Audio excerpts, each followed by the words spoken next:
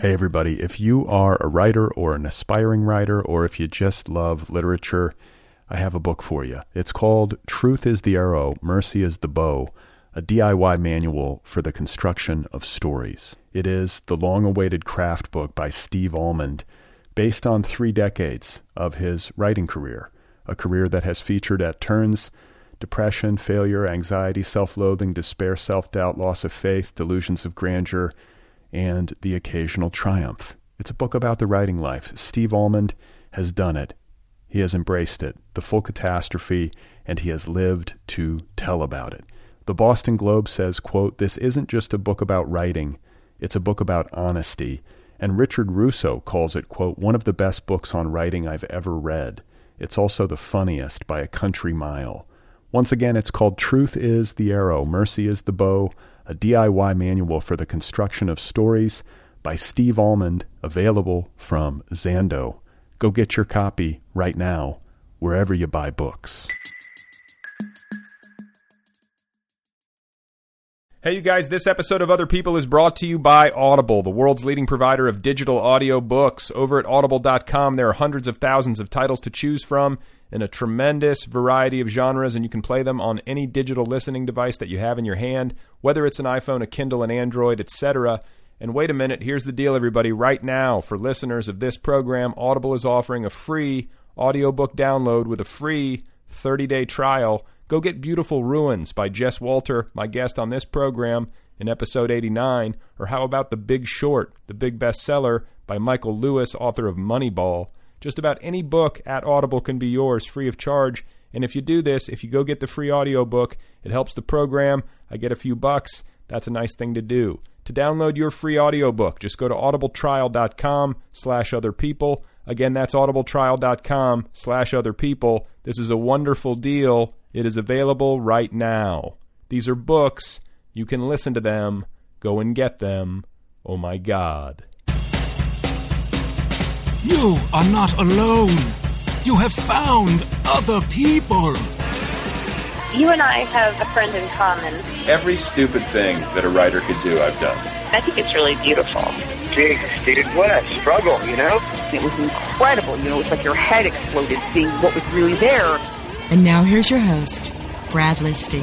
Just one person at just one time. All right, everybody, here we go again. This is it. This is Other People. This is Two Writers Talking. This is you in space somewhere out there listening. Thank you for being here. It's good to be with you. My name is Brad Listy. I'm sitting here. I'm back in the home office in Los Angeles. I have returned from my trip to Israel. I flew home on 9/11 because that's a good idea. That's the day that you want to fly home from Israel to the United States, on 9/11. And actually, there's some truth to that in a weird way. I did have some good, odd timing, I suppose. I left the Middle East just as things were about to get a bit hostile, apparently. Not necessarily in Israel proper, but all around Israel, in Cairo, in Benghazi, and whatnot, with the embassy attacks and the torching of a Kentucky Fried Chicken. But I should say, in fairness, that my time over there in Israel was very peaceful. The people were great. I had no problems. I never felt unsafe.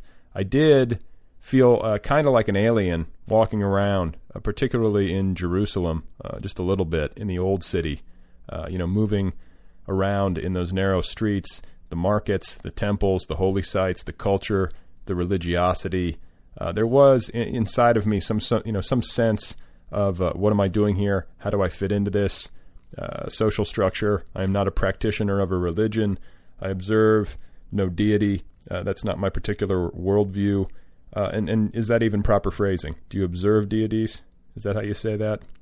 Anyway, it was a good trip, and it was a big experience. It's hard to encapsulate it quickly or to encapsulate it at all, for that matter. But I was just sort of in it while I was there. And I did some mild tweeting. I don't know if you were following that. I took a few photos with my phone, a video or two. But otherwise, I was just there. I was riding around on a bike. I like to rent a bike when I go to foreign countries, and I like to ride around on a bicycle. And I was just sort of existing on the ground in Israel, and that tends to be my MO. I don't like to get too caught up in trying to document every single second of every day, because I feel like that sucks vital energy out of the experience.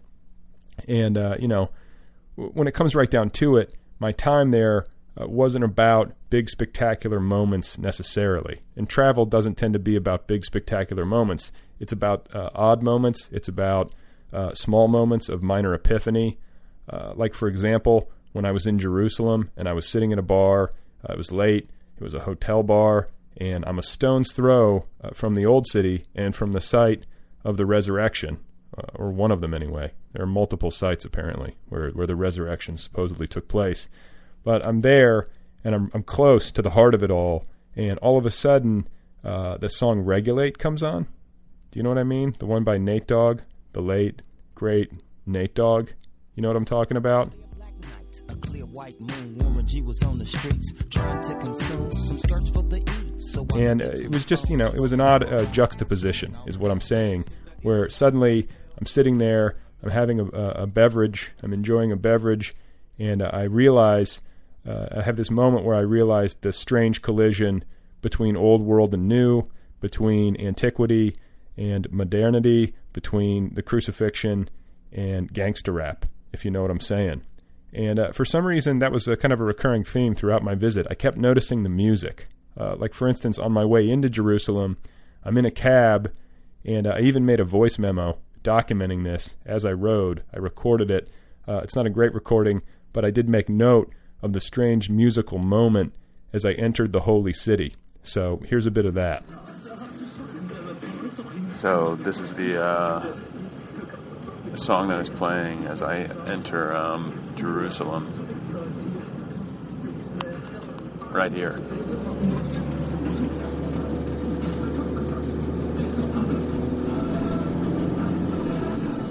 And I'm not sure, can you hear that? I'm not sure if you could actually hear it, but the song is Rock Me Amadeus by Falco, I believe, playing in the cab as I entered Jerusalem.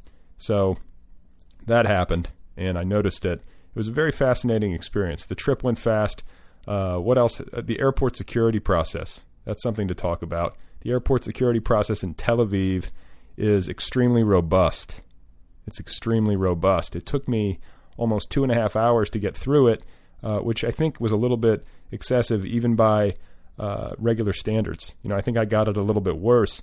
There were interviews, there were screenings, there were x-rays, there were bag swabs, there were one-on-one conversations. And I was telling them that I'm a writer. They were asking me what I did for a living. I told them that I'm a writer and that I'm working on a novel. I just told them the truth. I didn't see any reason to lie. But if you're a writer and you've ever worked on a book and somebody asks you, what is your book about, then you know how hard it can be to answer that question succinctly, and how the answers, when you attempt them, tend to be long-winded and a little convoluted and possibly even strange. So there I was, standing there in the Tel Aviv airport, talking to these people, trying to tell them about my odd, subversive, darkly comic novel, part of which takes place in Israel, and by the end of it, they were looking at me like, this guy is suspect, he is a little bit odd, and we are raising a red flag. He is a potential threat, and we are going to interrogate him thoroughly. But, all's well that ends well. It worked out. And, before I forget, I did get a message from a listener this week asking about the back catalog, meaning like all the old episodes of the show as they pertain to iTunes. And I just want to clarify this. If you subscribe to the program at iTunes, which I recommend, it is free, you will notice that when you subscribe, you get access to 50 episodes. That's the maximum number that will show up on your iTunes screen at any given time. But if you want to get older episodes from the back catalog, you can do that free of charge by going and hunting down individual episodes at iTunes, I believe. Or the easiest way is just go to otherpeoplepod.com. That's the show's official website. You can listen right there online. You can also download the episodes and then put them into your iTunes or whatever. So hopefully that makes sense. The point I'm trying to make is that you can have every single episode free of charge.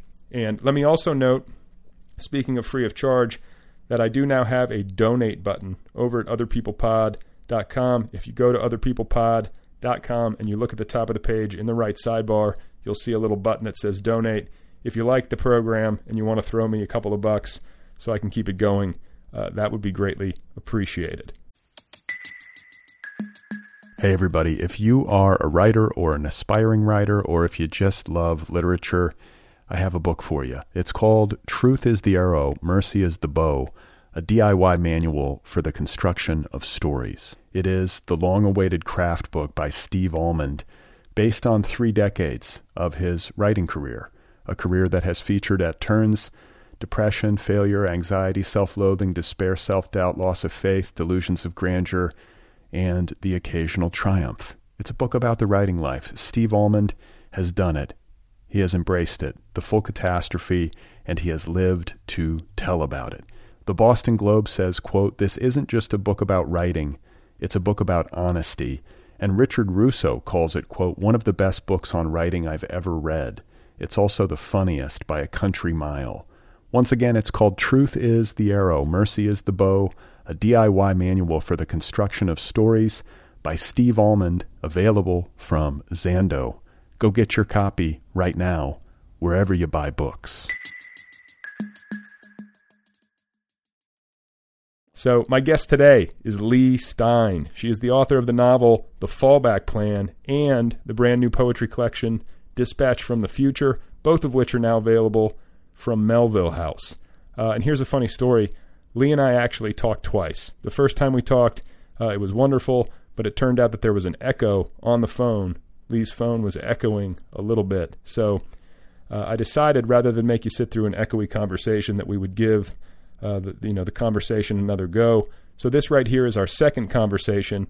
Every bit as enjoyable, I think. I hope you like it. Here she is, ladies and gentlemen, the lovely and talented Leigh Stein. I'm at home in Brooklyn. Oh, you are? Okay, so you're not in your office. The last time we did this, you were at your office, right? That was where the echo happened? Yes, but I quit that job. You did? I did. So now I don't have that phone anymore, which is why I was like agonizing about using my cell or where I would be. Okay, so did you quit the job because of the echo? Yeah. That was it? I didn't. That was the breaking point? Yeah. I was like, I can't take this. So wait, what job was it now? This was the job in a children's publishing? Yes. Okay, and what were you doing there again? I was doing a little bit of everything. I was like an editor, and I did rights and permissions and contracts, and I did publicity and marketing, and I'd been there for like 4.5 years, and I don't remember if I told you this already, but I'm in school full time, and this is my last semester, and so I'm trying to like clear off some space for myself. Oh, right. Okay, so you quit that, and now you're solely going to school. That's it? Well, and then I have like 2 part-time teaching jobs. Okay, teaching drama to kids. Drama? Yeah. Like theater, like acting in plays? Yeah, like musical theater. You can do that? Yeah. I mean, meaning, are you qualified, educationally speaking, to do that, or is this just something you feel like instinctively able to do? Well, I kind of fell into teaching. I trained as an actress, and I thought that's what I wanted to be. And when I was like 17, my acting teacher I'd had since 3rd grade had to leave because she had MS and she couldn't teach anymore. And she kind of like passed the baton to me to take over her classes.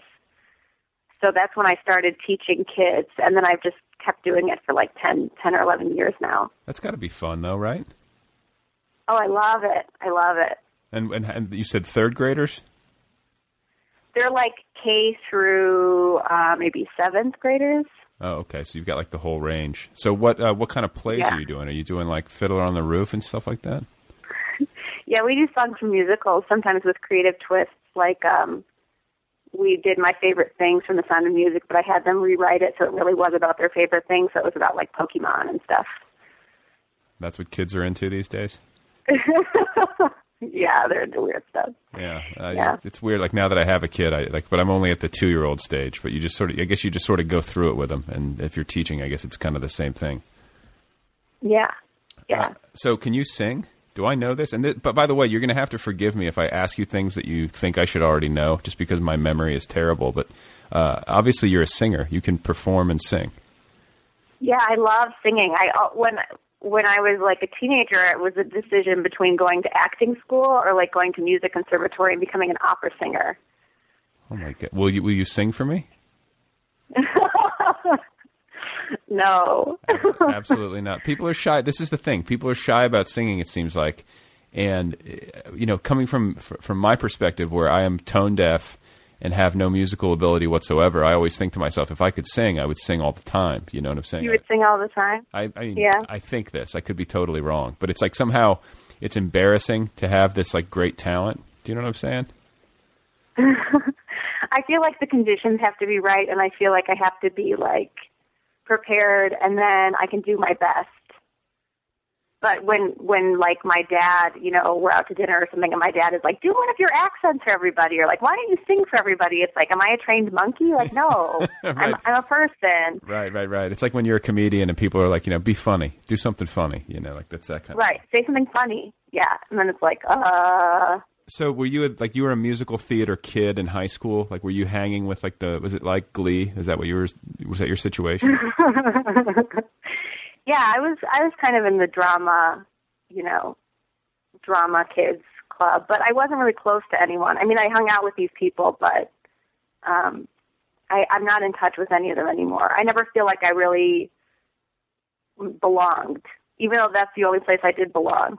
Yeah, I remember there was like a musical theater group in my high school that was like award-winning, and like they were very talented.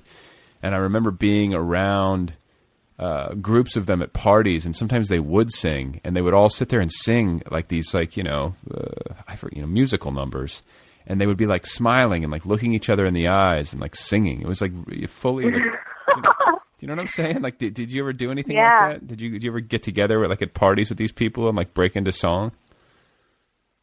I don't remember that, but my college roommate, I think we were at acting school together, but I think we must have been put together as roommates because we both loved to sing.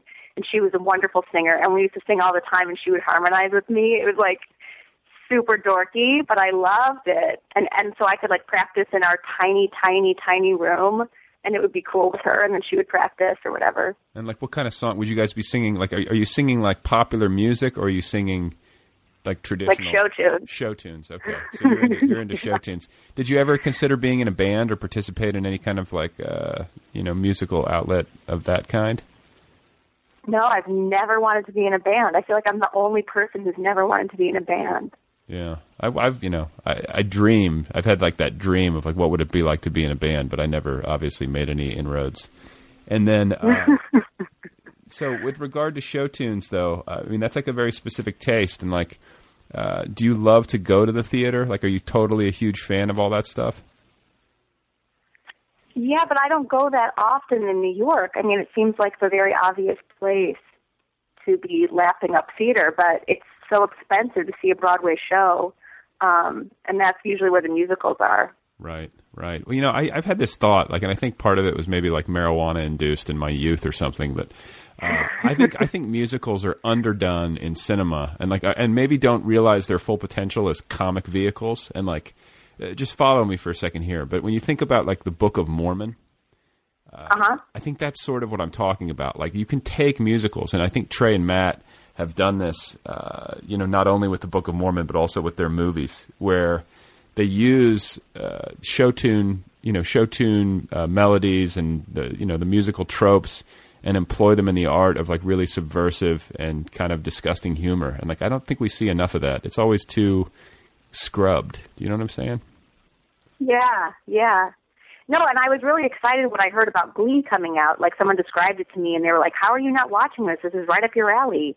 And I tried watching it, and I feel like the script was so bad, I couldn't get into it. I couldn't tell if it was trying to be like a drama or a comedy. I loved the musical numbers, but I couldn't get into that show. But it seemed like the perfect show for me. Yeah, I mean, and I like musicals. Like, they make me happy. There's something about people breaking into song, and there's something about like the sort of fantasy world that they present that can be like really appealing. But it's got to be the right tone. Like, for me, it's got to be funny, or it's at least got to be acknowledging in some way that it's funny. I don't know. Do you know what I'm saying? It's got to be self-aware. Yeah. Like, it can't take itself too seriously for me. I think that's what I'm trying to say. Totally. Yeah, I hear you. And I had this teacher in acting school who was really smart and really intimidating, and he asked us all, he was like, why do people sing in musicals? And no one could figure it out. We all just kind of stared at him and waited for him to answer the question. And he said, it's because they feel so much that they can't just talk anymore and they have to sing. Like they have to go to the next level, which is music. And that just like blew my mind, but it's true. I think so too. Okay, I was waiting for you to undercut that, and I was going to be upset because I was totally buying it the whole time. Like I think that's exactly right. You know, it's like elevated. It's elevated feeling. I mean, it's like almost what I love about poetry too. It's elevated. Yeah. I mean, I guess that, and so that's a natural outgrowth of the musical theater. Like, do you draw like a direct line from the musical theater work that you do or have done into why you started writing poetry? Actually, no, but I just made that connection now. But some people ask me, like, oh, how does your teaching life inform your writing? And it doesn't at all. It's so separate to me. I love my work with kids, and I love writing. And this winter, when my novel came out, I had to take some time off from teaching to go on my book tour. And when I told my students that I was leaving, I'd be back in a few months, I promised I'd come back. They were like devastated and also really confused. Like, what do you mean you're a writer? Because they don't know that identity of mine. They see you only as a teacher. I'm only a teacher. And then one, like, this really cool girl, Maisie, who has, like, her hair is half pink and half blue, and her parents are like, let her do whatever she wants. She's like, can I read your book? And I was like, well, it's more for adults. And she was like, well, I read Bossy Pants. And I was like, you did? She's like, yeah. And I was like, well, my book's still just for adults. And we're talking about the fallback plan? Yeah. Yeah, but they wanted to read. I mean, they wanted to read my book. If I was leaving to do something for a book, they were like, oh, like, we want to read it. And so that was like, wow. But you know they're going to read it. They're going to, I mean, kids aren't stupid. They can find it, right? Oh, I hope. I hope not. I don't want them reading that. Right. Why? Because you think they would glean autobiographical stuff from it and have a... Well, there's like drugs and sex and death and girls torturing other girls and like... Right. It's mature stuff. Right. It's not where the wild things are or something. Okay, so how old are these kids that you're talking about? Because, you mean, if they're 7th graders, that's one thing, but if they're like 2nd graders, that's... They're like 10. They're like 10, 11, 12. Yeah. Too young. Yeah. You want to protect them. I do. I want to be like, you know... Sorry, go ahead. I was just going to say, you want to protect them from your art. Yeah. Well, I was just going to say, like, I want to say to them, like, no, you don't understand. You're in this one quadrant of my life, and, like, here's this other quadrant of my life, but you need to stay over here. You can't go over there. Right. Well, and I don't know. I mean, it does present, I think, like, parenthood sort of gives me a window into this, and my daughter's going to get older and more sophisticated, obviously, so it's going to get tougher and tougher. I've already had to start monitoring what I say, which when they're... Oh, because she imitates?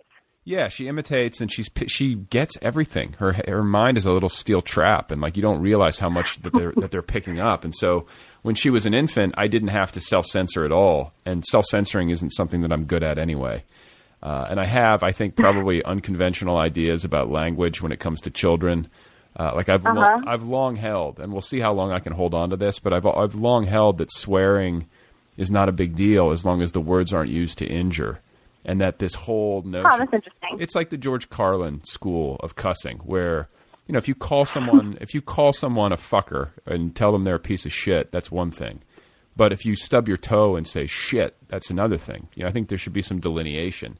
And I'm not offended by it. You know, I'm offended when someone tries to attack with language, but I'm not offended by some sort of comical use or emotional expression that falls outside of the context of anger that involves these words. And I have sort of sworn to myself ever since I was a kid, when this all sort of occurred to me, that I would never penalize my own child for using these words, because they're just words. And I think to imbue them with all this, like, this sense of taboo is silliness, and I don't know. I don't have a problem with it. So, but what happens when she's like in 1st grade and you get a call from the teacher that's like, right, your daughter said shit when she got her spelling test back? Like, see, this is the thing. I would be like, okay, so what? You know, like I mean, clearly you're not teaching her how to spell if she said shit. So worry about that. You know? But do you see what I'm saying? So I run up against that. You run up against like social norms and then your own personal feelings. And like, obviously I don't want to put my daughter in a situation where she's getting in trouble.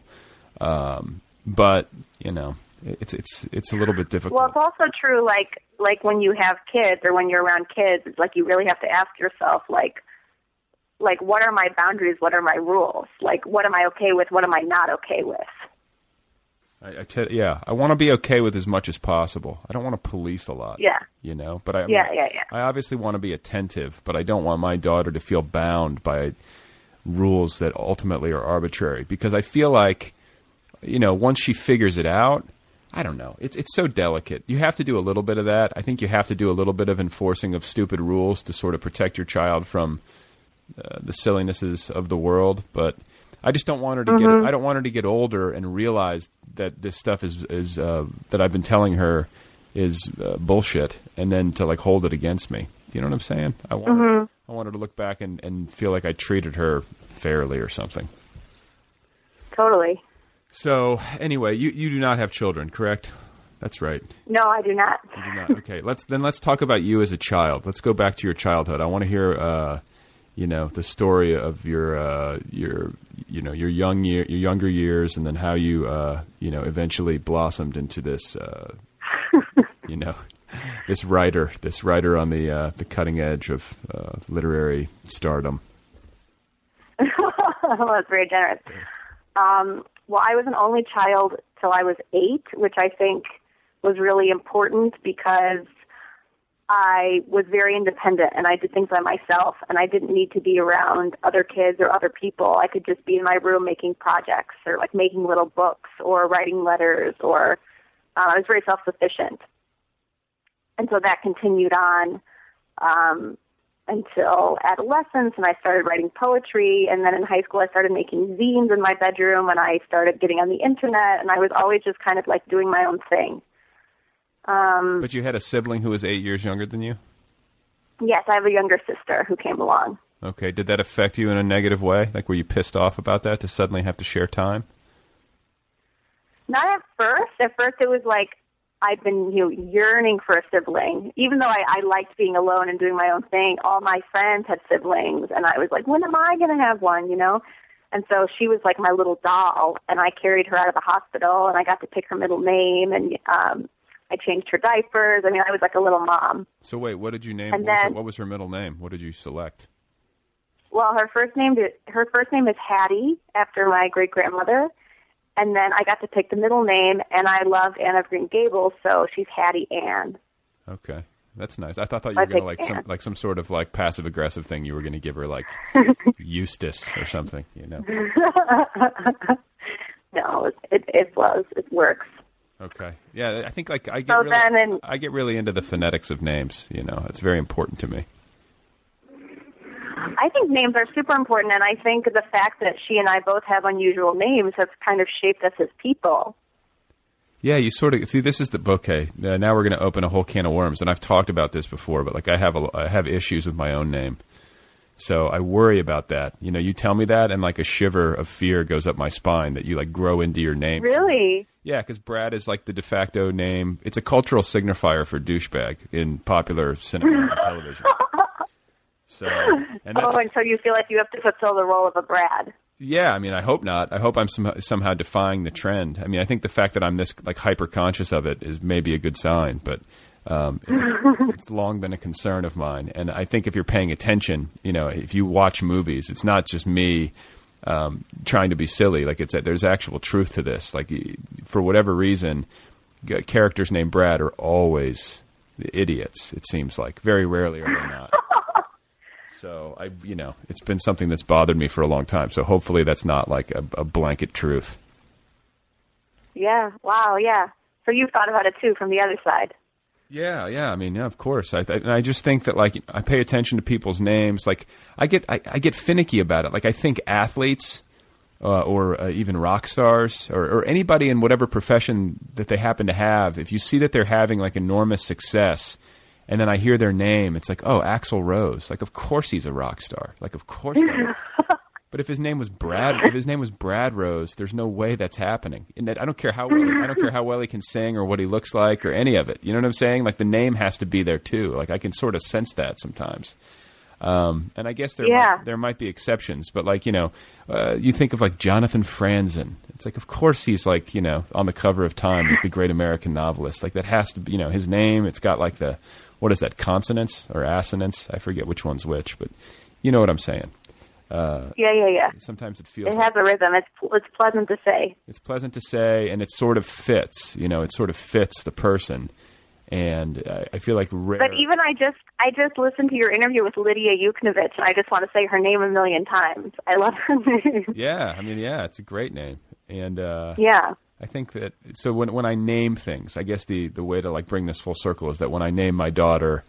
I felt, hyper conscious of trying to do a good job, and Lord knows if I did or not. But even when I named my dog, okay, I got my first dog when I was 20 years old. Sort of foolishly, I went and got this dog. I got a border collie, and I was so fixated. And boy, oh God, did I screw this up? So I was fixated on trying to get the name right. I went and bought baby naming books from the bookstore. Oh my God! Yeah, for a dog, because what I was panicked about was that I was going to name the dog, and screw it up somehow. And what I wanted to have gone through a very comprehensive process so that I would have seen just about every possible name, so that I wouldn't name the dog and then look back and be like, oh shit, like it should have been this. So no, wait, it gets even better. So then I went. To get the dog, I got him on this ranch out near the Utah-Colorado border. Like it was a ranching, ranchers had some puppies, and I was going to get this collie from them. So we drive out there, and I get this puppy, and then my friends and I go to Moab that night to camp, and we get a little wasted. And my friend's like messing with me. He's like, dude, you have a dog now. Like, you're a parent.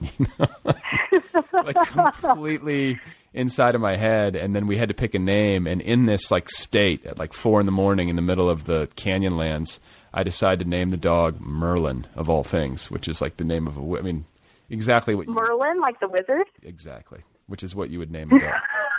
Name a dog when you're 20 and you're in the desert. And it was that or Elvis, so it was just bad all around. But luckily he was, it kind of fit. I mean, he had like a white beard, but I love it. Yeah. So anyway, I feel like I'm talking too much. Like let's get back to your childhood. And okay, my childhood. Your sister Hattie, and you were talking about that and being an only child and how that led you to be self-sufficient. Yes, and I think it was only until, starting in high school where I was kind of, resentful of this, adorable person who got all the good attention. And I was just kind of this brooding, depressed teenager. Starting when I was 13, I was diagnosed with depression. So when I say I was a depressed teenager, I mean, really, really bad. Clinically. How did this clinically. How did this manifest? Well, when I was 13, I was actually suicidal, and the only person I told was my online friend, David, who lived in Las Vegas, and we didn't know what each other looked like because this was before digital cameras, before Facebook. So David and I had exchanged real letters in the mail with a picture of ourselves because we were so close, we were talking on the phone, and my dad was really suspicious of this guy because even though he was 13, his voice had changed and he had a baritone voice. So my dad would eavesdrop on our phone conversations. But we met in an Andrew Lloyd Webber message board because we love Andrew Lloyd Webber musicals. Oh my God. Okay. So we both really were 13. He wasn't lying. But because he had sent me a picture, he knew what town I lived in. He knew my address. And when I told him my plan to kill myself, I had it all planned out. I was like, I'm doing it on Thursday. I'm just going to take all the prescription medication I can find in the house. I just want to say goodbye to you. And he tried to talk me out of it. And I was like, nope, I'm doing this. And he called the police in my town. And they called my middle school, because there's only one middle school, and the middle school called my parents.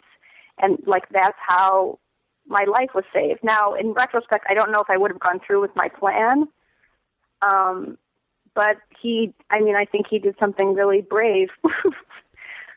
Wow. For a kid. That's unbelievable. Have you seen him or ever met him in the aftermath or since then? I haven't ever met him, but years later, we lost touch for a while, and then when I was 22, 23, I was living in Albuquerque writing my first novel, and I worked as a waitress. And we were kind of near the highway, so we got a lot of tourists or people coming in and out of Albuquerque. And one night I had this family, and they were like really gregarious and outgoing, and I was like really getting along with them. And I asked the dad what he did for a living, and he said, I run a theater company in Las Vegas for kids. And I said, Rainbow Theater Company? And he said, yeah. How do you know that? And I said, do you know David? And I gave him his last name. And he's like, yeah, he's been in all the shows. How do you know David? And I was like, well, we met online when we were 13, which he thought was like hilarious. And so then through that, I like found David on Facebook. So now we're Facebook friends, but we still haven't met in person.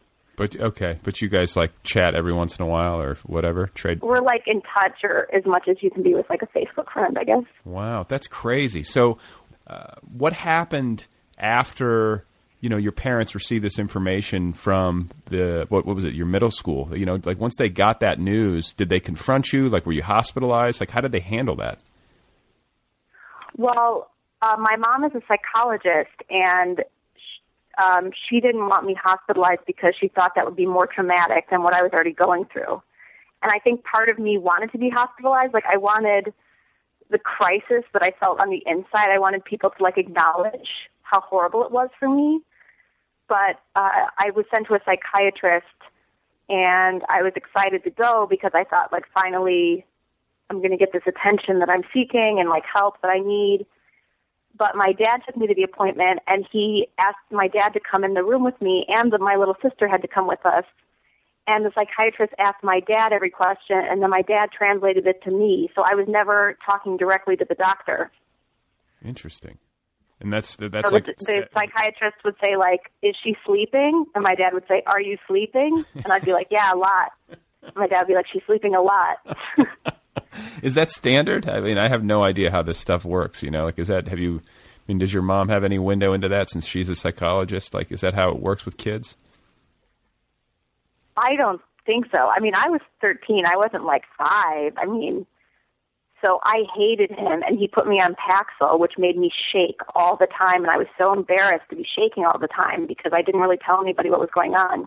Holy shit. Okay. So then I got a new psychiatrist and a new therapist, and I ended up finally, basically the third doctor I found was the one that I stuck with for like 5 years. And it helped? Yeah, it helped a lot. Okay. I mean, because it's a depression, I think is sort of or not even sort of, I think it's a normal thing for a lot of writers. I mean, I think it's a reality for a lot of people who are in the arts period. They seem to often go hand in hand, though not always. Sure. And, sure. Did you find, I guess, like that particular experience, and dealing with mental illness and going through, treatment and everything as a kind of fulcrum for your creative life? Or were you already sort of like on that path in a really distinct way before that? I think my poetry is definitely tied in to my emotional self, and my acting, which I don't do anymore, but I think that like poetry and acting to me were like very emotional pursuits. And so I felt so emotional all the time that it made sense that that's what I would do. When were your parents encouraging you to do this sort of stuff? Was this an outgrowth of like the therapy? Like, was your doctor like, you should write some stuff? Or, that seems like a natural thing to advise somebody. No? No. It wasn't at the time. I mean, I feel like the kind of kid I was, it would just be like, I'm doing this thing, I'm going to do this. I would just like say it and do it. I was never like, maybe I should try, like, what should I do? And the poetry for me was like a very private thing. I wrote poems in my notebook. I didn't show my parents my poems. Those were like my private things. I think I shared them with my friends online. Would you read one for us now from your childhood? Do you have any handy? Do I have any handy? No, I don't. You don't. But they all rhyme. They all rhyme. Okay, but you kept these things, right? Do you still have them somewhere? I don't know. They're probably at my parents' house. Yeah, I'm terrified to read them. Yeah. See, I went through, I had this day where I threw away all of my old journals. I was just I started reading them, and it was I started reading them, and I was like, this is just awful. I don't want anyone to ever have to read this. And I'm not a hugely nostalgic person. / I'm dead inside and extremely cold. So I think I'll be okay with it. But there are times where I'm like, why did I do? Maybe there was something valuable there that I could mine. But when I read those, and granted, I was writing some song lyrics or poetry, and this, that wasn't all. That was the minority of the pages were covered with that. The rest of it was journaling, and basically it was just me complaining about life. It was I called them my complaining books, and I was like, who needs to read 2,000 pages of me complaining?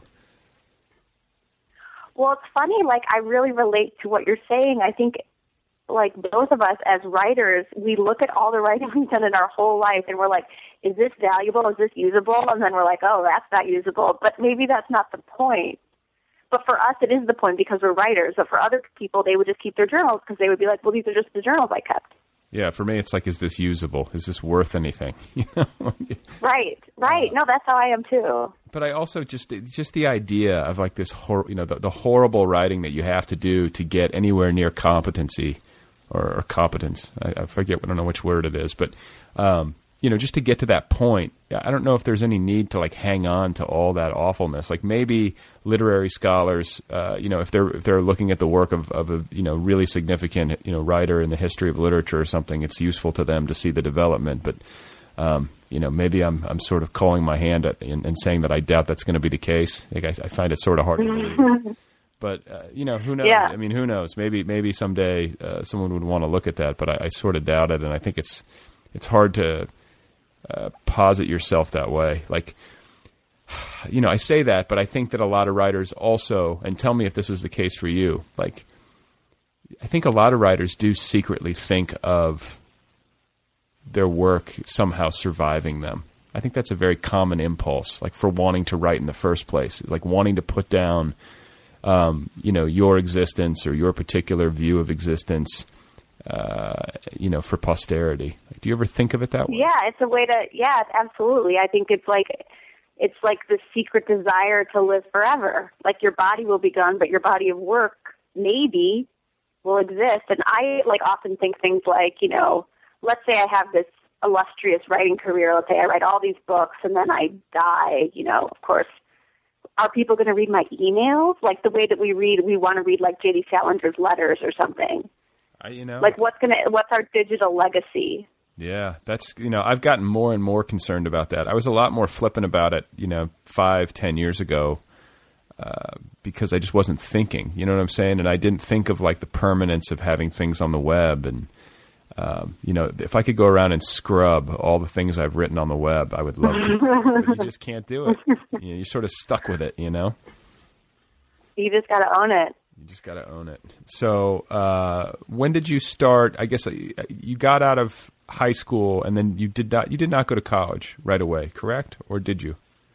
Well, I dropped out of high school when I was 17, and then I went to community college for a year, and then I moved to New York to go to acting school. I decided I was going to be an actress. Oh, that's that was the only thing that I thought I was good at.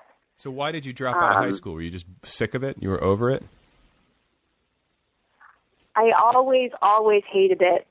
And my mom tells the story. It's hard for me to say something specific, but my mom tells the story that there was a weekend I went to this high school theater festival that I went to every year, and I forgot to bring my antidepressants over the weekend, and I stopped taking them. And then when I got back, I just had a panic attack and walked out of the high school and just told my boyfriend at the time, I'm never going back there. And I remember that part, but I don't remember missing my medication. And she didn't tell me the story till years later. She was like, well, that's how you dropped out of high school. And I was like, it is? That's why I dropped out of high school? I just remember just hating it forever, and finally I stopped. Isn't it weird, though, how we can sort of cherry pick our memories that way? Very key, significant details somehow get left out. But, I think that happens. The way that we remember ourselves, it's a kind of fiction. sure, absolutely. So then you're in New York, and you're going to acting school where? At the American Academy of Dramatic Arts, which was a 2-year acting conservatory. Like, who are some famous alumni? Are there famous alumni from this? Yeah, Robert Redford, Danny DeVito, Adrian Brody, that sexy one from Sex and the City. What's her name? Samantha. Kim Cattrall. I don't remember the actress. Yes. So wait, now did you have to do some sort of performance to get into this thing? Yeah, I had to audition and do monologues. Okay, yeah, I'm picturing like the director or like the admissions counsel like sitting in like the shadows while you're on stage. Is it that kind of thing, or were you just like in some class? Like a movie? Yeah. I was just like in an office, I think, for my audition. Okay. Yeah. And it went over well. What did you perform? I'm trying to remember. I was like, it was like so embarrassing. Like I was so into dark stuff. I think I did a monologue from Shoah, the Holocaust movie. I had the script, even though it's a documentary. They printed the script, and I did like a monologue from Shoah. Oh my God. That sounds bleak. Yeah, pretty dark. So you were like, were you like goth? Were you like that dark, or were you just like, dark? No, not like that. Okay. I was just dark on the inside. I was goth on the inside, man. Yeah. Okay, so did you flourish in this school, in this acting environment?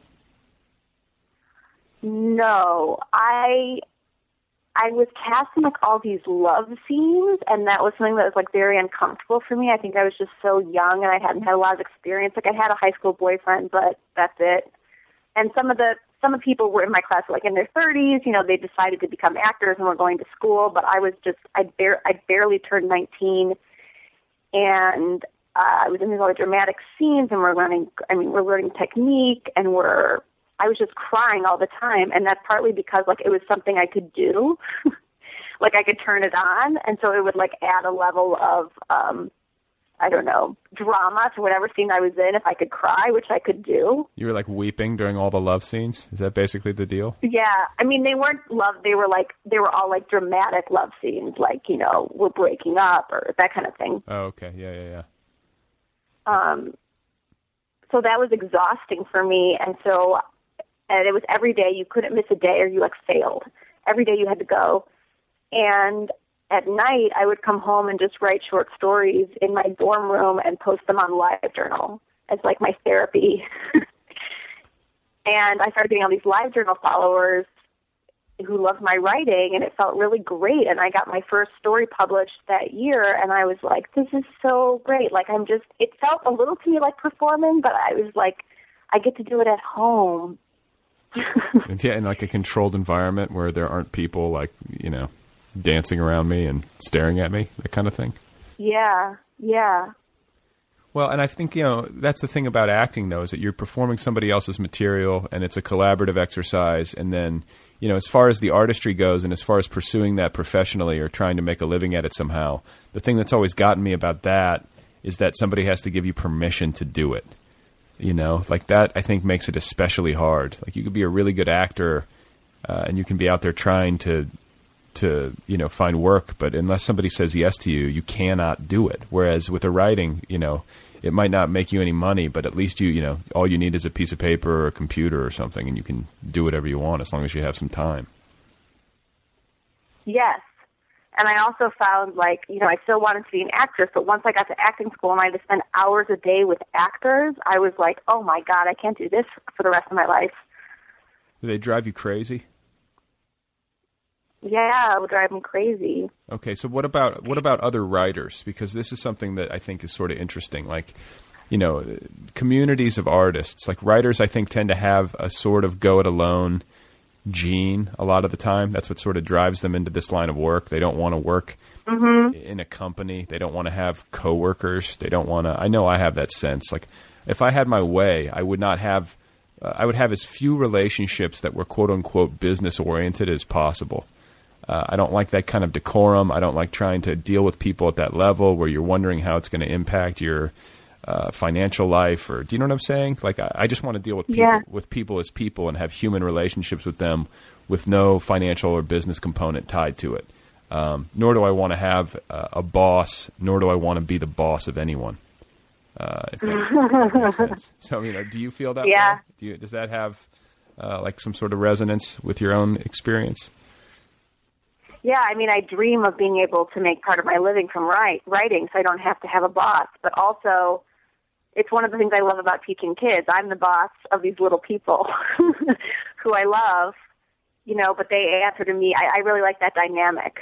Well, that's the thing, though, because I taught college, and it's sort of a similar thing. You're kind of the king or the queen of your own domain, like once the classroom stuff begins, like unless you're somehow the only part of it that ever felt,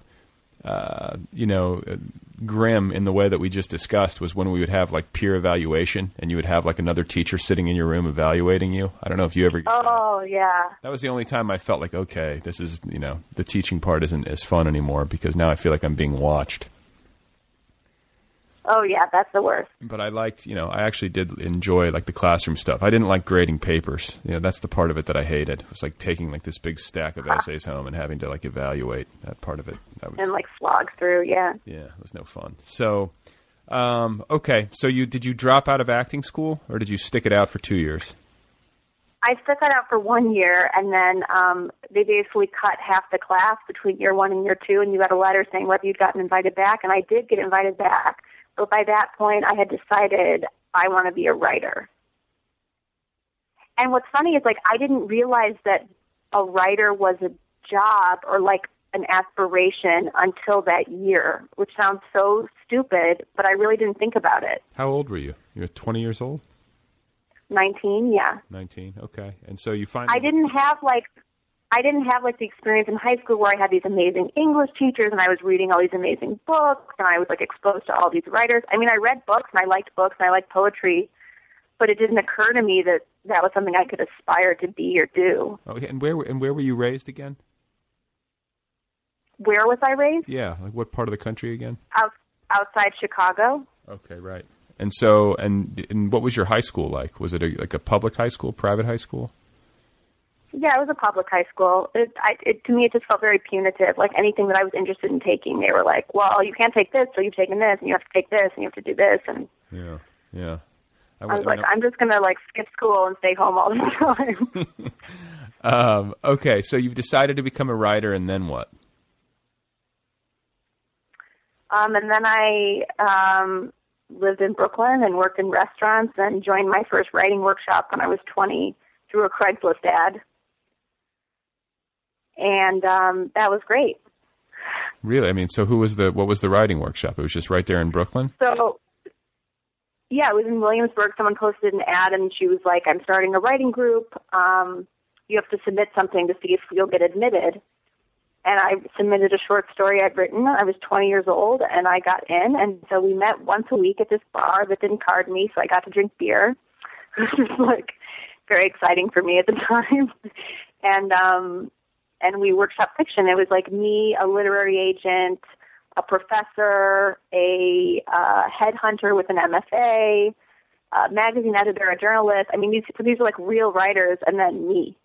Wow. Well, but see, it sounds like you kept getting green lights in your artistic pursuits. Like you got into the acting school, you got invited back, you applied to this, you got a story published when you were, 18, 19 years old. You had successes early, it sounds like. Yeah, and I've always been really ambitious. Like some writers I know, they like don't send their stuff out till they're sure it's perfect, or they don't aim high. But I'll just like aim for whatever. I'm just like, oh, I'm done with that. I want to get published. I want the attention. That's like what I loved about acting. I love getting attention. If we're going to be honest. Yeah, a lot of writers don't necessarily cop to their people. Just a lot of people don't necessarily cop to that. But you do want to have your work read, obviously, or otherwise, why would you be trying to get it published, right? Yeah, Michael Cunningham described it as like, why would you make this delicious cake and then say like nobody can have this cake? I'm just going to like save this cake. Like you got to share the cake, people want to eat it. That's right. That's right. I just, you just got to hope that the cake is good. Yes. Otherwise, you're trying to like give people mediocre cake, and like that's never going to win you like a lot of friends. Yeah, mediocre cake is the worst. Yeah, who wants a mediocre cake? So what did your folks think about this? Like, you're obviously including them in this news that you've decided to stop acting and start, trying to become a writer. Like, were they supportive? My mom's always been supportive of whatever I decide. My dad has been freaked out the entire time until basically now when I have books published. Yeah. No, it seems like there's always like a good cop, bad cop parent. Like, even in families where the parents are it's a good situation and the parents are relatively supportive, it seems like there's always one parent who leans towards more practical considerations while the other parent sort of idealistically, cheers you on no matter what you decide to do. I've heard that repeated. Yeah. Yeah, and I'm not from a family of artists, so it's not really like there was a precedent, like, oh, she's just like so-and-so, So I think it was really scary for my dad because he wanted me to go to a 4-year school and then get a corporate job with benefits the way he did. Right. That's exactly like me. Like, I have my great-grandfather was a pianist, which is a tough word to say, but he he played the piano professionally, and I have really very little information about him other than like a photograph of him sitting at the piano. I never knew him, but that's the only. And then I have like an uncle who's an architect and can draw really well, and an aunt who can paint and draw. But that's it. I have no writers in my line at all, and neither of my parents do anything artistic. So I'm sort of a anomaly, Yeah. I have a poem called Mercy, and the first line of the poem is, "The way you say pianist reminds me of a love story." Well, see, there you go. I've screwed that. There you one go. up. I think it's a funny word. Yeah, I'm like I say it with like some degree of shame every time I talk. Every time I say it, I blush. You have to like smirk when you say pianist. I think everybody does. Yeah, or I find myself like overemphasizing the T at the end, and then it just sounds like. So. Okay, and then I want to talk about you somehow winding up at the New Yorker, because that's interesting from a literary perspective. Like, how did that all unfold? Sure. So I moved to Albuquerque to write my novel with a guy. It was an adventure. It was great. It was terrible, chaotic, and when our 6-month lease. Why Albuquerque? Random. Let's get out of Brooklyn and go to the desert. Yeah, we were living outside Chicago at the time, and I had some money saved. It's a long story. But anyways, it was his idea, and neither of us knew anyone there. And it seemed so thrilling to me to just kind of go. It's like going to Mars. And so I was like, let's do it. So we did it. That's the only reason. Also, it was called, the state nickname is the Land of Enchantment. That was like as good enough a reason as any. Yeah, when in doubt, flee to the Land of Enchantment with your exactly. with your young lover. So, did you like Albuquerque as a city? Yeah, I loved it. You did? Okay. So I love New Mexico. Yeah. There's something kind of mystical happening. Like, New Mexico occupies, like, I feel like there's like Arizona. But Arizona to me seems like at any moment you could get like mugged by like Hell's Angels or something, and like New Mexico seems a little bit softer. Do you know what I'm saying? Like there's something kind of menacing about Arizona, and then New Mexico seems to me like land of Georgia O'Keeffe and like what is it? Topaz? Yes. Topaz? Is that what everyone has down there? That like kind of aqua blue. Turquoise. Yeah. Yeah. I'm thinking crystals and healers. That's what I'm thinking of. Yeah, it's like mythical. Yeah. Did it live up to that, or was there a demystification process that happened? It couldn't have obviously been. No, it totally lived up to it. It was like an alien land. Like everyone we met would tell us a ghost story or a conspiracy theory, or those mountains over there. That's where the government hides their missiles. Those aren't real mountains. Like, what are you talking about? But they were also really casual about it, so you wanted to believe them. Well, that is where they did the initial nuclear tests in like the Almodoro Range or whatever. I forget the word. Yeah, Trinity Site. Yeah. Exactly. Yeah. So there's been some history with that, with military experimentation and stuff. Oh, absolutely. And we went to White Sands National Park, which is in Alamogordo. That's still part of it is like military. And if you look on Google Maps, it's blocked out. There's parts of it you can't look at because of the military. So we don't know what they're doing there. Oh, great. So how long were you there? And you were working on a novel, and we're leading to the New Yorker, but you were working on your novel, waiting tables, and being in young love, correct? Yes, for 6 months. for 6 months, and then you bailed on Albuquerque and went back to New York. No, I went back to my parents' house. Oh, you did. Okay, so you went back home, and how long were you there for? Well, I was there for a couple months, and I got this temp job. I went to a temp agency, and I took their placement test, and they said I scored higher than anyone had ever scored, and that they had the perfect job for me. And I was like, great. And I showed up at this place, and it was answering phones at a sump pump company because the Chicagoland area was flooding that spring, and there was a lot of sump pumping happening. My God. So that was the most humiliating job. There was no windows. There was no lunch break. And I found out pretty soon that I was not allowed to read books on my downtime. And so I quit. And I was just angry and depressed and brokenhearted and living with my parents. And it was like the all-time low of my life. Okay, so wait, the relationship was over, I take it. It was over. Okay. So my friend Julia was interning at the New Yorker, and she found out that her boss needed a new assistant. And Julia called me in Chicago and said, send your resume. And I said, no, you don't understand. I'm so depressed. I can't move to New York right now. And Julia was like, come on, just send your resume. It'll make you feel better. So I think I even called my ex-boyfriend, and I was like, I can't move to New York, right? And he was like, are you crazy? You have to do this. And I was like, okay. So I sent my resume. I had a phone interview, and then I flew to New York and had an in-person interview, and I basically, first I worked for my boss at this comic book company that she runs out of her home, and then a few months later, I moved to the New Yorker proper, but she was great, and she loaned me money right away. She was like, I'm sure you're probably looking for an apartment, I can, give you an advance on your, wages, so you can look for a place. I mean, she was really great. Oh, wow. God, that's awesome. So take us inside the New Yorker. What is it like to work there? What was it like for you in those, describe the surroundings. Is it just a bunch of cubes? Is it everyone, I don't know. I feel like everyone would be really refined, and there's got to be all this extremely intelligent conversation happening everywhere. What is it actually like? Tell us the real story. It's in this huge office building in Times Square. So going to work is like going, you have to go through the herds of masses to even get inside. And then it's just an office. It's my only 9-to-5 office job I've ever had in a cubicle. There's just a cubicle maze.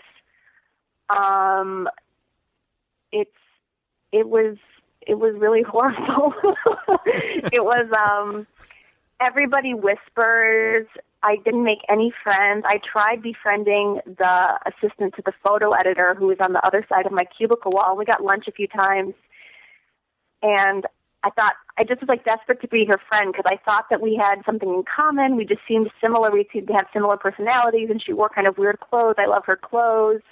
And we just never really became friends. It felt like me chasing her, trying to convince her to be my friend, and it never felt like we were really friends. Yeah, it's like you're trying to give her cake and she wouldn't eat it or something. Do you know what I'm saying? Just to bring that whole metaphor back into play. But were there were there people of note walking around, at the New Yorker, like in the offices? Were you seeing people on a regular basis? Yeah, sometimes. One time, John Lahr, the theater critic, brought Jeffrey Rush, was leading Jeffrey Rush around the office because I think he was in town to do that play, Exit the King, and Jeffrey Rush was touring the offices. And I worked in the cover art department, and he came into our department, and I just was like, oh, because I love Jeffrey Rush, and he's a huge man, and I was just looking at him so excited, and John Lahr was like, is your boss here? And I was like, no, she's not here, and I could have given him a tour of, the department's really small. I could have given him a tour, but instead, John Lahr, the theater critic, was giving him a tour of my department, and I just kind of had to sit at my desk. Oh my God. Okay, and yeah, as a theater person, that must have been a thrill because he's got all like like Jeffrey Rush has like real chops, right?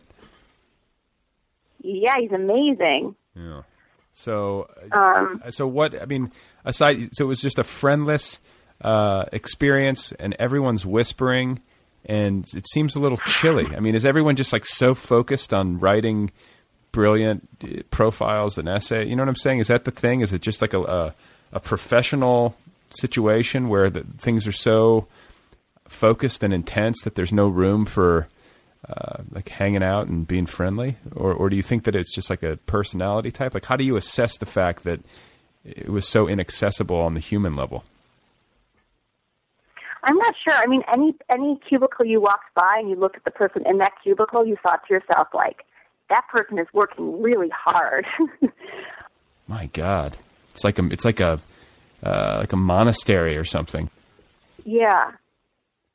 So did you? Yeah. Obviously, you wanted out. Like you, how long were you there before you started thinking to yourself, like, this is not for me, or I need to get out of here? Oh, very soon it was clear I wanted to get out of there. I ended up staying for a whole year, but about every 3 months, I would go to my boss and beg her to let me go back to the comic book job because I loved working for her and I was learning so much. But the comic book job was just more my style than this office job. Right. And what kind of, when you say comic book job, like what were you doing there? Well, I was doing everything because it was such a small company. Like, I really love being busy and I love having responsibility. And I cannot stand being bored. It's like really painful for me. So at the New Yorker, I was basically just a secretary. I answered the phone. I carried artwork from one place to another. I put things in packages. And that was so boring to me. But I also know, like, it is what it is. I got to work at the New Yorker, and I was a secretary. Like, you know, you got to do the job you're there to do. Right, exactly. Well, and it's like, yeah. But I miss being at a small company and doing everything. And I did all the bookkeeping, and I talked to all the artists, and I did readings in public, and I did everything. Yeah. Well, and then what about the novel that you were working on? I mean, this was coming into shape in Albuquerque, and then did it continue, obviously, as you got back to New York eventually? I'd stopped working on it for months, and then I think maybe 6 or 9 months I stopped working on it, and then the fall that I was working at the New Yorker, I got an email from an agent that said she loves my poetry and she'd been reading my blog, and on my blog I talked about the novel I was working on, and she was like, "Are you really working on a novel? Can you send me some?" So I sent her the first 50 pages, and she asked me for a synopsis, and I didn't know how to do a synopsis because I didn't know how the novel ended. So I made up an ending for my book the synopsis. Did the ending that you made up in the synopsis wind up sticking? No. Okay. Okay. Because that's not how I really work. Well, no, I was going to say, but the thing is, though, is that sometimes when somebody forces your hand, because it's so much work, creative energy must be spent to figure out the ending of a story or the ending of a novel. It's something that I think writers can have a tendency to want to avoid just because there's pain involved. And then if you get into a situation professionally where your hand is forced, sometimes, all of a sudden the ending shoots out of you. So, I think it's at least possible. But you came up with at least a satisfactory ending to her, and then you set about finishing it. Yeah, exactly. Yeah, I was really motivated to work on it once I knew that there was someone who's actually interested in reading it. Well, that's unbelievable. So you had like you've had like an unusually productive online literary life because you didn't go out even soliciting. This woman came to you. Mm-hmm. So how are all these people finding you? Like, was it just linked from someplace, or you know what I'm saying? Like, this is just your personal poetry blog? Well, she'd read my poetry published. I think I figured out pretty quickly that online was the place to be. That's where I'm most comfortable. And when I was sending out work, I was like, I'm not going to print this out and staple it and put it in an envelope and mail it to a literary journal that I'm not going to hear from for 6 months. I'm going to email this and hear back in a couple of weeks if they want it or not. So I think I was at the beginning. I don't know if I was at the beginning, but I was when online publishing was first getting popular. I was there, and I think that was just lucky coincidence. Yeah. So I was getting stuff published online, and people could find it. They could, if you searched me, I was coming up. And that's the way that it worked. That's awesome. And so when did you how long did it take you then to finish the book from that point? Probably another year. Okay. And then what about the what about the publication process? Did that go as easily? That didn't go as easily as I recall, right?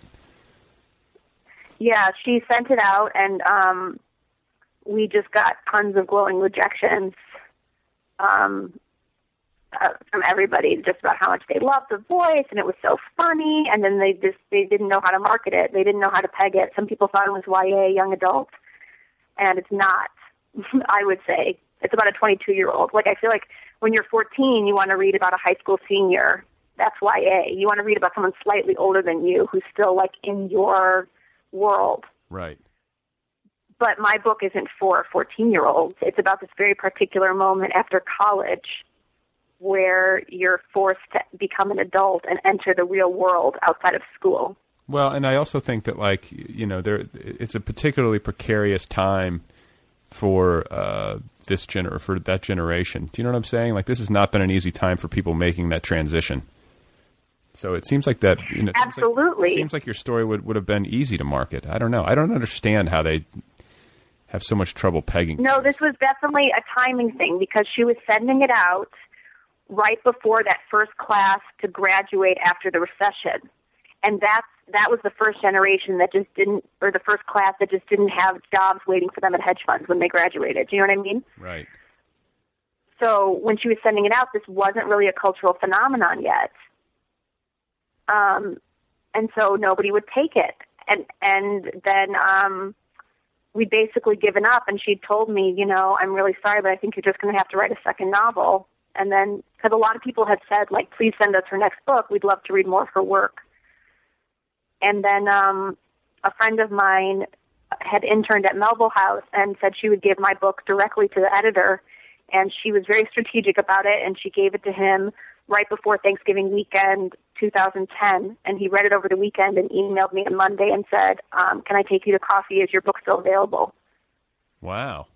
And it was like a dream. So how did you react? I was probably covered in chills and shaking. Okay, so that you didn't weep and raise a fist above your head in triumph or anything. It was more subdued. No, I think I was freaked out also, trying to tell myself, but that doesn't mean he'll take it. That doesn't mean you're getting your book published. Don't get excited because you don't know what that means, and you're just gonna have a meeting with him. Right, right. And so then you have this coffee meeting, and they're like, we want to take on you as an author, and we want to take on your poetry book, and where did you get your MFA? And I'm like, I don't have one. And they're like, oh, she's self-taught, and smiled, and I felt like these are my people. Right. I found my tribe. Well, that's awesome. So, and they took the poetry book in unison with the novel. Yeah, they were like, we want to publish your work. And I was like, are you serious? That's a dream come true. It really was in more ways than one, yeah. Well, and getting a collection of poetry published is no easy feat. So, hats off for that. No, not at all. That alone. Yeah. And so then what now and then what next? What now? Well, my poetry book just came out, so I've been doing some stuff for that. So I've had 2 books come out in 1 year, which has been insane. It seemed like a good idea at the time, and now I'm like, what did I do? But I guess I'll never be this young again, and so I might as well have done it. Yeah, of course. And what's next is I'm working on a memoir about grief and digital mourning, so how my generation or everyone uses Facebook to grieve, or social media, how we're talking about death on social media. Oh, wow. Okay. And this is a memoir as well. So you've been grieving. But, I should say, I believe I remember the loss of your ex-boyfriend. Is that correct? Yeah, the ex-boyfriend I lived with in New Mexico died in a motorcycle accident last summer. And then I went to 2 more funerals this year for people my own age. Ugh. And so I'm very conscious of what it means to be in your 20s and lose someone in their 20s. And what are the rules for this, and what are the rituals for this, and are we just making it up as we go along? Well, it does seem so strange, not just with people that we know intimately, who pass away, but also when I watch like how people grieve collectively for dead celebrities and how this all happens. Like as soon as you see a celebrity death, you can just click over to Twitter and just like watch it come in, and there's absolutely there's something, I find it sometimes I can find it really heartwarming. I got to be honest. Like someone will write something. I guess it all depends on the quality of the grief, or if that's the way to put it. But a lot of times I can find myself thinking like, this is weird and gross. Like, why are we doing this on Facebook? Like, it feels like it cheapens the loss somehow or something. You know what I'm saying? Mm-hmm. It brings up questions. Mm-hmm. It brings up questions at the very least. So it seems like another timely book. Oh, I hope so. Yeah. So, well, I wish you well on it, and I thank you for doing this. Thank you. A second time. I'm glad there's not an echo this time around. Yay, I'm so glad we succeeded. Yes, indeed. And best of luck with the rest of all the, the work that you're doing to promote, Dispatch, and best of luck writing this memoir. Is the memoir going to be published by Melville House as well, or are you going to go out with it? Oh, I don't know yet. It's too soon to say. I mean, I'll offer to Melville House, but I can't say like, you better publish this book. I don't know. I think you should say that right now. Go on the record and make a threat. Well, listen, best of luck with it, and thanks so much for taking the time to talk with me. Great. Thank you so much. Okay, guys, there you go. That is the show. That is Leigh Stein. Go get her books. The novel is called The Fallback Plan, and the poetry collection is called Dispatch from the Future. Both are now available from Melville House. You can find Leigh on the web at leighstein.blogspot.com. Her Twitter handle is Rhymes with B, and she's on the Facebook as well. This show has a website. It's otherpeoplepod.com. It has a Twitter feed at otherpeoplepod. I have a Twitter feed at Brad Listy if you would like to read my intensely personal tweeting. The show has a Facebook presence, and if you would like to email me for whatever reason, tell me what you think. The address is letters@otherpeoplepod.com. Thank you to Kill Rockstars for all the great music. Be sure to check out killrockstars.com.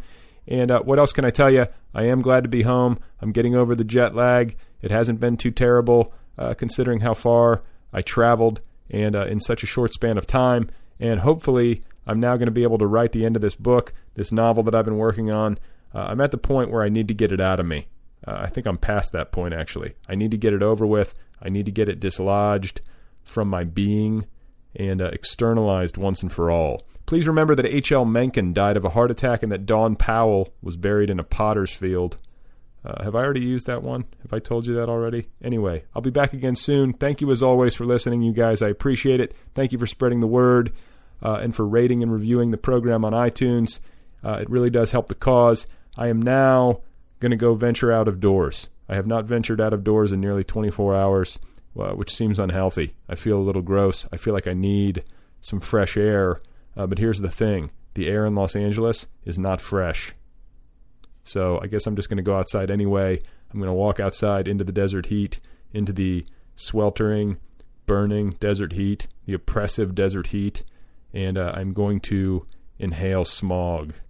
Do you hear me? I'm going to inhale smog.